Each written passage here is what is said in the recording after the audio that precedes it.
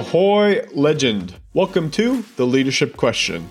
I'm Travis Thomas, CEO and executive coach at Team Buffalo. Over the last decade, I've worked with thousands of leaders to overcome some of the most difficult leadership challenges by using a blend of psychology, business, and strategy. This podcast has no theories, no gimmicks, and no bullshit. Just answers to your leadership questions so you can lead a team, company, and successful career. Let's get started with today's episode. Ahoy, legend! I'm Travis Thomas, your host of the Team Buffalo podcast. Welcome to another episode today. Today's episode, we are talking about mindset. Been a lot coaching in that space recently, and focused more and more with leaders, particularly given the stress on you as a leader and the employee challenges and the market challenges, and just having been through a couple of years of craziness in the world. Mindset's become more and more of a topic. I've always coached to it. It's always been a core part of my coaching process, but it seems to be at the absolute forefront at the moment with everything that's going on for people. So today we're going to talk about mindset, but I'm going to pose the question of the day. As always, one question a day.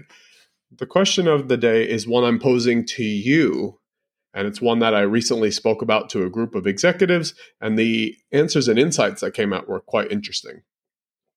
So the question for today is, how are you being unreasonably unkind to yourself? I'll repeat that again. How are you being unreasonably unkind to yourself? Think about that for a second. It's a big question, right? Unreasonably unkind. What does that even mean? Well, chances are, if you're listening to this, that you're a high-performing leader or at least have aspirations to be a high-achieving leader. And with that, there are a number of things that come with it that can present as unkind things you're doing or saying or thinking to yourself that are truly unkind. So a good litmus test for this is think about the things you say to yourself. Quietly in your head, you say things like, that was shit, or I could have done that a lot better, or what an idiot, why did I do that? Of course, we're going to be our own worst critics. But the litmus test on this is, if your own inner voice was published or was another person speaking to you, would you still be in a relationship with it? If the answer is no, that's quite telling. It tells you, well, shit, there's something. If I wouldn't tolerate this from someone else, why am I doing it to myself?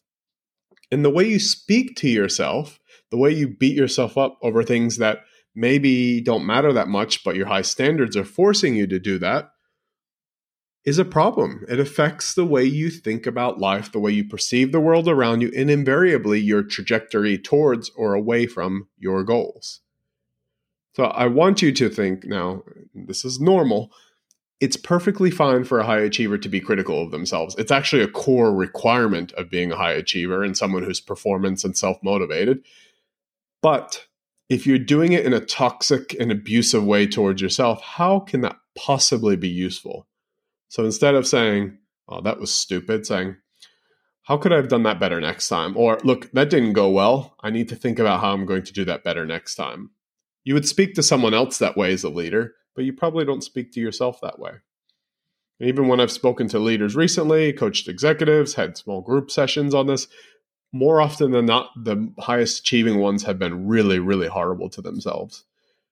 Now, what are some of the ways you can pull that apart? Because that's what this is about, right? It's about how do we make some incremental improvement on the question of the day. And today's incremental improvement on that, to move this question forward, there are a number of tactics. But one of the first ones you can look at is, what am I saying to myself that's useful? And how can I say it to myself in a kinder or more effective manner that gives me the behavioral change or the outcomes I'm after from myself, but isn't damaging to my sense of worth or my personal view of myself?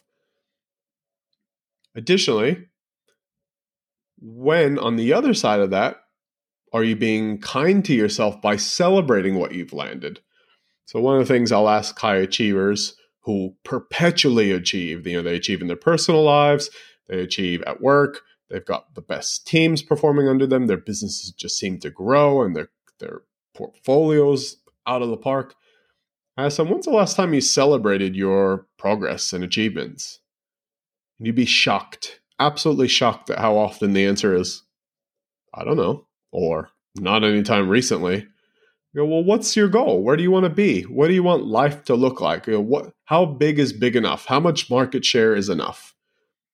They often can't answer that question. And I say to them, okay, well, if you can't answer that question, that's fine. But what's a milestone? So maybe I don't know what I want my company to be or how big I want it to be. Maybe I don't know what the exact dollar figure is or the exact head count I want or how I want my team to 100% feel. But what are some milestones along the way I can celebrate? Maybe you win your first 7-figure contract, or maybe you land something that gives you some personal freedoms that you haven't had before. How are you going to celebrate that win? Got to have something locked in. With every goal should be a reinforcing reward. That's part of SMART goals, right? And smarter goals. Even if you don't subscribe to that framework, the idea that still holds true, aside from some of the specificity and everything else, is that you must have a reward in there that you give to yourself at some point after to just reinforce that positive feeling of achievement. For some people, it is the achievement, but quite often that only gets you so far. You need something to go with it. Either it's a profile piece, it's some new level of power, but you're going to celebrate that. It's some new level of revenue, but taking stock of that. Yeah, I remember even once with my own team, we were going for a really, really big project.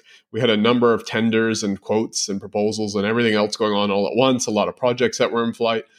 And we landed a really, really big contract, the biggest one we had ever landed. Didn't think we had a shot in hell. We had 40 odd competitors who went in for it, and we won. We won the tender. And so the thing I did, which we were too busy, we didn't have a lot of time to sit and do a big formal celebration. So I went out, grabbed some food, grabbed a couple of drinks, put it out and said, look, we're going to have a quick powwow over lunch. I just want to say thanks. I know this by no measure is the celebration in its entirety, and we will do that soon. But I honestly think we'd be absurd not to at least take an hour over lunch to sit together to enjoy and bask in the glory of what we've done. And that actually made a huge impact to the team. Morale was already good. We had a good performing team. But the idea that, wait, it's okay to stop just for a moment, just for a few moments, to celebrate. And it's important to acknowledge that was paramount. And then what happened, which was interesting and you can expect to happen, is more of that started to occur. So people get more excited about winning bigger projects because there was a bit of reinforcement on that. And people would share when they won big things because it became normal in the culture to celebrate those wins. So if you do that with yourself in the same way we did that as a team, you'll start to see that actually it's okay. It's okay to have a goal, and it's sure as hell okay to take stock and go, you know what? I nailed that. Yeah, tell yourself, hell yeah, I'm awesome. I landed that. I'm going to celebrate. Don't go around gloating, but it's perfectly normal to celebrate for yourself or with people close to you, and they'll love it. If they care about you and they're around you, and they've been around you for a long time, they want to see you succeed. So celebrate that. So that, in summary, today is the question is, how are you being unreasonably unkind to yourself? I want you to go away and think about that. You probably didn't have an immediate answer, but you might have seen some of the symptoms and thoughts around that. On the back of that, I want you to do a couple of things. I want you to think about, well, what is my inner voice saying to me that's toxic or not productive? The whole, would I be in a relationship with this person if it were a person? And how can I change the language around that to ensure that I am being kinder to myself and I am saying nicer things? And then lastly is to set milestones or markers or celebratory things that turn that initial unkindness to at least a moment of really kind celebration to yourself. If you don't like the word kind and unkind, doesn't matter. Pick another word. How am I being mean or supportive to myself? Doesn't matter. The point is, are you celebrating the wins, and are you being productive and caring to yourself in a way that gives you the growth and keeps the fuel going, keeps you revved up and ready to achieve the next thing? That's it for today's episode. Thank you so much for dropping in. I've been your host, Travis Thomas. If you want to check out more, you can subscribe to the podcast. Also, we've got a kick-ass newsletter on teambuffalo.co. So it's teambuffalo.co/newsletter. I look forward to seeing you in future episodes, and keep being amazing and kind to yourself. Chat soon. Thanks.